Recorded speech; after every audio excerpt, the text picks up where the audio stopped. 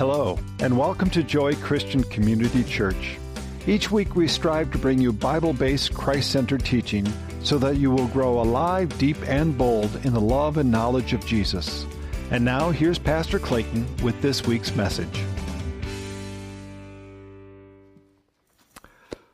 It's a new year, right? Happy New Year! Christmas Eve and all the stuff leading up to it. I mean, all Christmas and all the stuff leading up to Christmas Eve, and all of a sudden there's Christmas Day and this beautiful thing, and then pretty quickly it fades, doesn't it? Getting back to kind of normal. Churches has once been full with everybody that you haven't seen all year long, now kind of shrinks back down a little bit. And in kind of that spirit, I have to admit, I wondered, what happened to the wise men? Did you ever wonder that one? Whatever happened to the wise men? I mean, we know from our reading, they traveled, they took a long time, they came to Judea, they came to Bethlehem, and they saw the baby Jesus, and they worshiped him. And then they left. And we never hear from them again. Now we know they were told to leave by a different way, but we never hear about them anymore. And I kind of wonder, did it make a difference in their lives at all? I mean, they came to worship him, right? But then after that, were they like, yeah, well, that was nice. Cool. What do you say, guys? How about we do it next year? But right now, I got to go back. Look, I got a job. I know. It's stuff I got to do. And the wife wants to do some remodeling, and this camel, I got to trade that camel in. So maybe once a year, how about we do that? Do you ever wonder about that? I mean, that's kind of how a lot of Christians go, too. It's like, we did that, and now let's just go back to normal.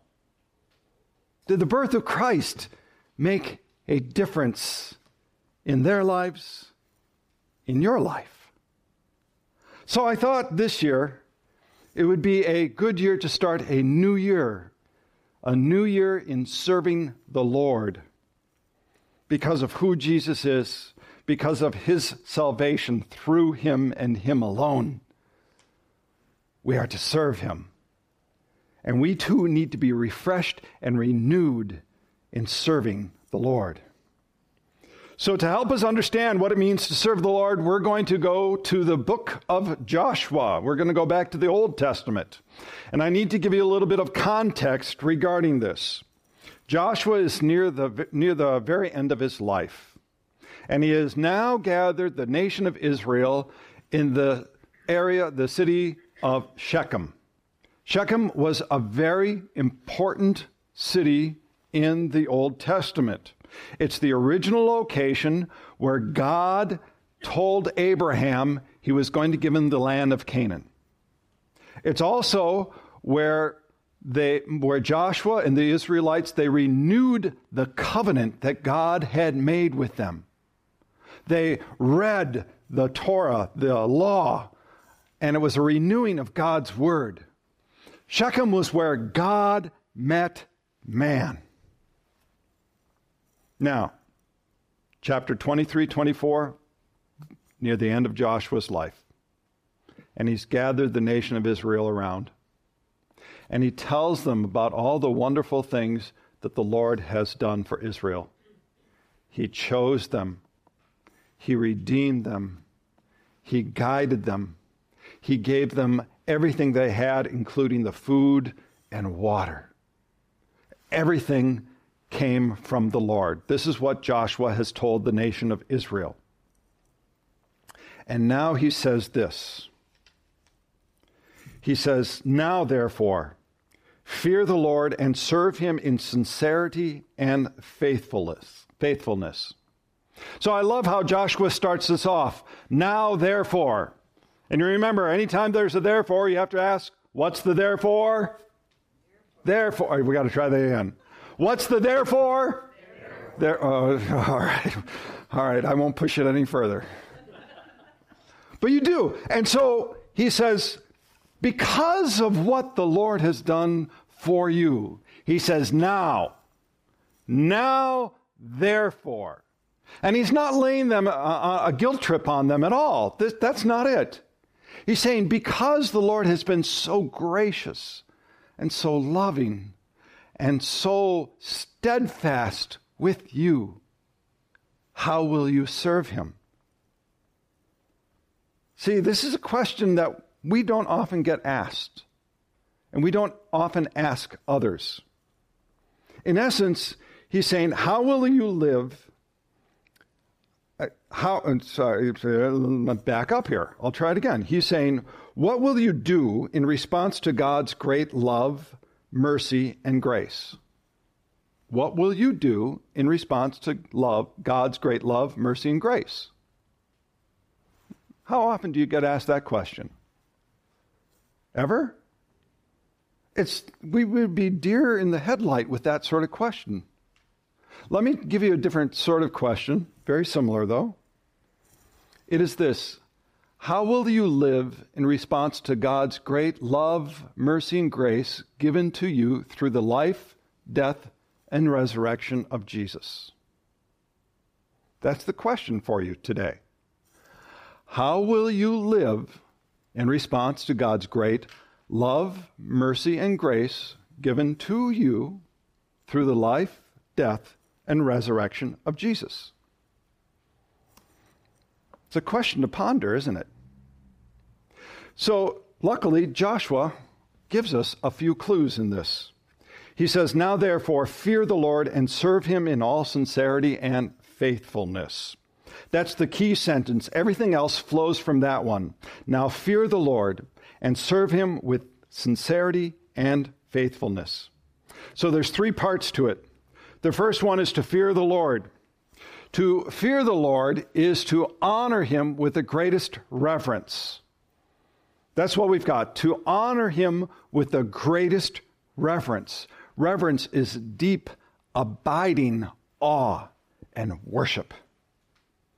It is to know God at such a deep level that you would come and worship, giving him praise and thanksgiving. And it's just more than just a feeling, though, because a lot of people just want to say, well, to fear the Lord, that's just a feeling. But it's more than that. It's a call to action. See, how many of you, I'm not going to actually ask you to raise your hand, how many of you love your spouse? Everybody be like, you better get up that hand there. You love your spouse, right? But if your spouse says something like, will you please take out the garbage? And all you do is say, I love you. Right? There's a little disconnect in that. So Joshua says this: you are to fear the Lord and to serve the Lord. To serve the Lord is a verb. It is an action. It is not just an intent. You understand what I'm saying, right? It's not just an intent. It is an action. I've shown a video in the youth group, and I want to show it here. I think it shows in a very humorous way what this means. Yeah, to love Jesus is to obey his commandments. There's an action in serving him. It's not just sitting in our faith. It is being alive in our faith.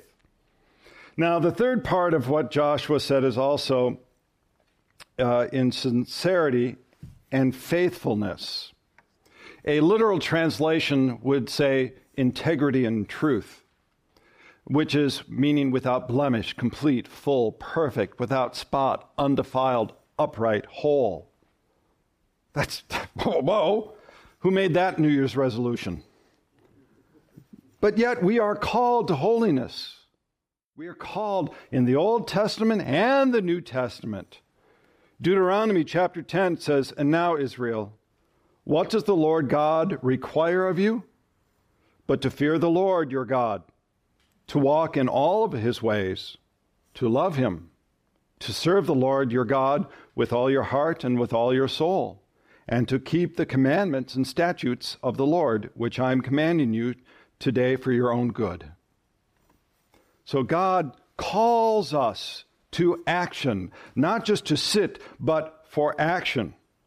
Now, by the way, without blemish, complete, full, perfect, without spot, undefiled, whole, upright, I can't keep that. There's no way. That's why we ask to be empowered through the Holy Spirit to follow Jesus day by day. That's also why we go to the cross again and again and again and again, confessing our sins, receiving his forgiveness, being strengthened in our faith through him and him alone. So, when Joshua says, now therefore, fear the Lord and serve him with all sincerity and faithfulness, he's saying there's a choice to be made. And the choice is to follow God or some other gods. He says, put away the gods of your fathers that your fathers served beyond the river and in Egypt, and serve the Lord. And if it is evil in your eyes to serve the Lord, choose this day whom you will serve, whether the gods your fathers served in the region beyond the river or the gods of the Amorites in whose land you dwell. He's saying you got to make a choice here. It's either God and all God, or anything else is other gods. Anything else, and we would say the desires of your heart which are not God are your gods, that you fixate on that. He's saying, choose this day. Now, some people would say, well, look, isn't that just the Old Testament? No, it's the New Testament too. What did Jesus say in Matthew chapter 6? He says, no one can serve two masters, for he will either hate the one and love the other, or he will be devoted to the one and despise the other. You cannot serve God and money. In this case, money being another god, lowercase g. So the contrast is clear. And it's a choice. Choose you this day. So the question for you this morning in this new year is, all right, what other gods do you need to put away? What other gods do you need to put away? Things that consume you so much that take your attention away from God alone. That's what Joshua is telling. That's what Joshua is asking the Israelites. That's what the Lord asks for each one of these, each and every one of us. And then Joshua says something that we are very familiar with. He says, but as for me and my house, we will serve the Lord. How many people have that in their own homes? Couple? I love that one. A lot of people have it. I love that saying. But the thing is, unless you understand everything else that we said beforehand, it becomes this nice little saying that doesn't really have much impact, that really doesn't guide your life. Joshua's saying, I'm making a choice. I'm all in for the Lord. So if I ask you, are you all in for the Lord? Well, you're in church. You'd be going, well, yeah, okay. Well, here's what the Israelites did. Then the people answered, far be it from us that we should forsake the Lord to serve other gods. For it is the Lord our God who brought us again and our fathers up from the land of Egypt out of the house of slavery, and who did those great signs in our sight and preserved us in all the way that we went, and among all the peoples through whom we passed. And the Lord drove us out before all the peoples, the Amorites who lived in the land. Therefore, we also will serve the Lord, for he is our God. I mean, that's quite a statement, isn't it? They recount all of this stuff. They're saying, of course, we are going to serve the Lord. Now imagine, we're in a large stadium. It's an evangelical crowd. And the preacher's really just on top of it and preaching and everything. And he says, are you going to serve Jesus? And they all say, yes, we will serve Jesus. And don't you think the preacher would say, hallelujah, amen. And that would be it, right? Joshua doesn't do that. He says something very, very different. He says, you are not able to serve the Lord. For he is a holy God, and he is a jealous God, and he will not forgive your transgressions or your sins if you forsake the Lord and serve foreign gods.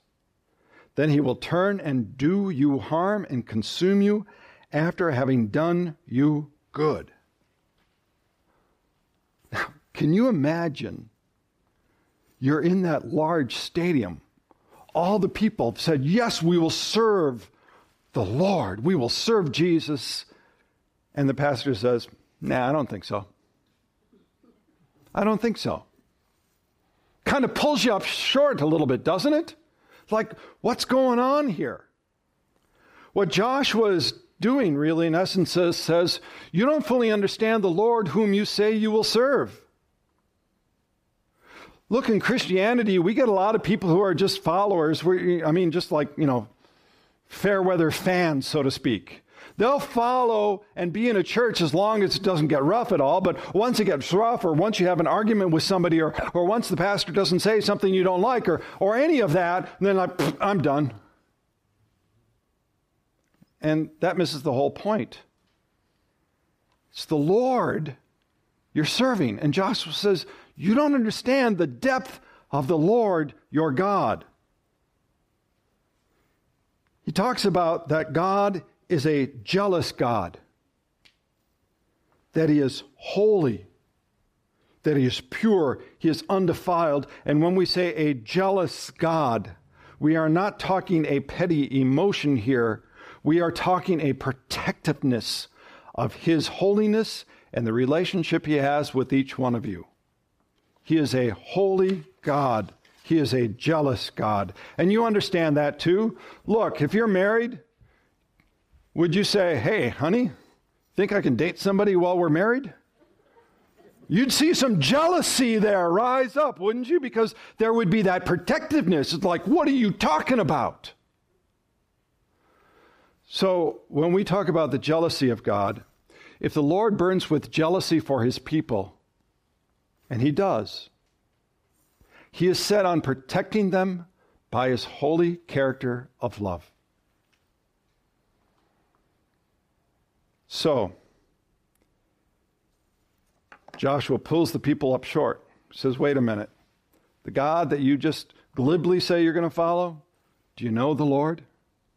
Do you know his sovereignty, his majesty, his jealousy for you, his holiness?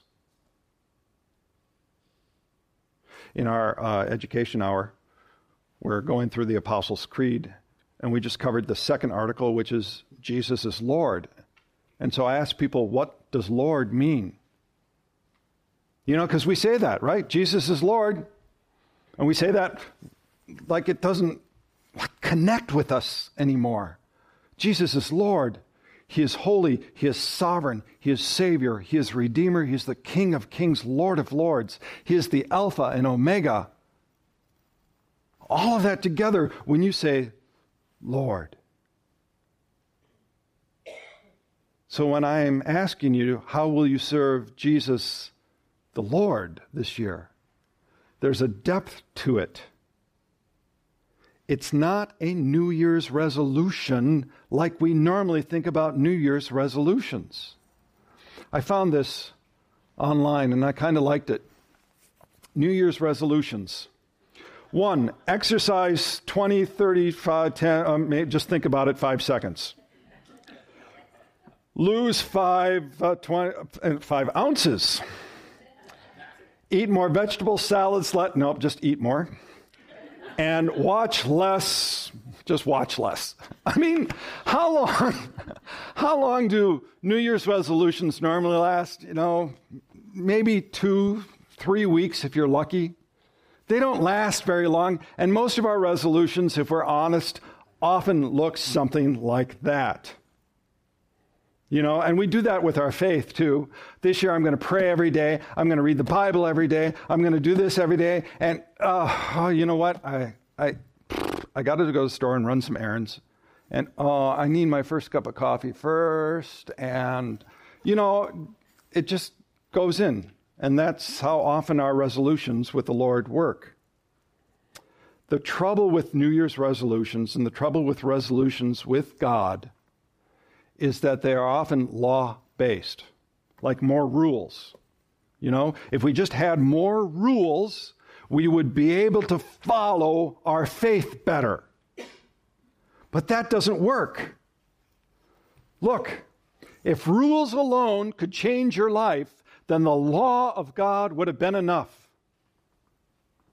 If rules alone would have changed your life and your relationship with God, then the law itself would have been sufficient. Following the 10 Commandments. But we don't even do that. How long, do you remember Moses and the Israelites? How long did it take before they turned away from the Lord? Moses went up the mountain, came back down, they're worshiping a golden calf. Right? Happened almost overnight. So, the people said to Joshua, though, they pushed back. They said, no, we will serve the Lord. Then Joshua said to the people, you are a witness against yourselves that you have chosen the Lord to serve him. And they said, we are witnesses. So this was a solemn vow that they made.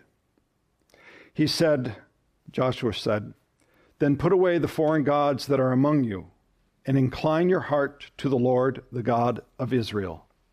And here we get the essence of what it means in serving the Lord. It is to incline your heart. To incline your heart is just more than a feeling of God. It is to want to do something for God. It is when you recognize the great love and mercy that God has given us through Jesus Christ. It's when you actually, the gospel grabs your heart. The gospel grabs your heart. And you want to follow the Lord. See, without the gospel, we are just a church of laws, and it doesn't work. Are you impelled? Are you compelled by the gospel? And here's, in very simple terms, here's how it works, and you've got it on your sermon notes on the back page. God loves us. He loves us so much that he sent Jesus to die for us. And when we realize that and the depth of God's love in Christ Jesus for us, we love him back. That's the gospel message. And when we are filled with the gospel message and love him, we want to serve him. That's the only way it can go. It can't go backwards. You can't serve in order to try to love, in order that hopefully God will love you. Doesn't work that way. It only flows from God's love to your service. That's how it goes. And here it is. A heart inclined to God and filled by the gospel of Jesus moves you to action. If you are not moved to action in some way, shape, or form in your faith, I would suggest to you the gospel has not grabbed your heart. Let me give you a brief story here. A fellow named Alfred Robert Tucker. He was born in 1849, grew up in the Lake District of England. Following his family's footsteps, he became an artist and exhibited in the Royal Academy. That's pretty prestigious, Royal Academy. One day he was painting a picture of a poor woman, thinly clad, pressing a babe to her bosom, wandering homeless on a stormy night in the dark, deserted street. As the picture grew, the artist suddenly threw down his brush, exclaiming, "Instead of merely painting the lost, I will go out and save them." He ultimately ended up going to Africa and became a bishop in Africa. See, there's that moment that he had where through the Holy Spirit he was enlightened by the gospel and moved by the gospel to live out his faith, to take action. So the question this morning is, and I want you to ask yourself, I want you to ask yourself this question: how will I serve Jesus this year? This is what our reading ends with. And the people said to Joshua, "The Lord our God we will serve, and his voice we will obey. So Joshua made a covenant with the people that day and put in place statutes and rules for them at Shechem. How will you serve Jesus this year? Well, the first thing you need to do is you need to pray for the Holy Spirit to incline your heart towards Jesus and his gospel. The first step is prayer, and praying to be enlivened, to be quickened by the Holy Spirit. And then specifically ask Jesus how you may serve him. Ask in prayer, Jesus, how may I serve you this year? Now, if you want some more specific things, remember, I haven't told you exactly how you should serve. This is how you are inclined by the heart, taken by the gospel, to serve him. But there are 3 areas that you can take a look at. Jesus, how can I grow alive in love for you? Jesus, how can I grow deeper in my faith in following you day by day? Jesus, how may I grow bold in my faith? These are questions to ask yourself. And then, just as Joshua with the Israelites wrote them down and they held each other accountable, tell somebody. Get an accountability partner or a small group or person and tell them the promise you have made. This raises the stakes a little bit, doesn't it? If you want, I'll be your accountability partner. But have somebody tell them, this is how I'm going to serve the Lord. Will you help me in this regard? And the final thing is then, each day, pray. Pray and ask the Lord what actions you can do to serve him. This is far simpler and far more powerful than people imagine. Who will you serve this year? Will you serve Jesus? How will you do that? Amen. We hope that you've been blessed by this message. If you have any questions or you would like to grow deeper in your faith, please visit our website at joyccc.com. Again, that's joyccc.com. God's peace and joy in Christ Jesus be with you.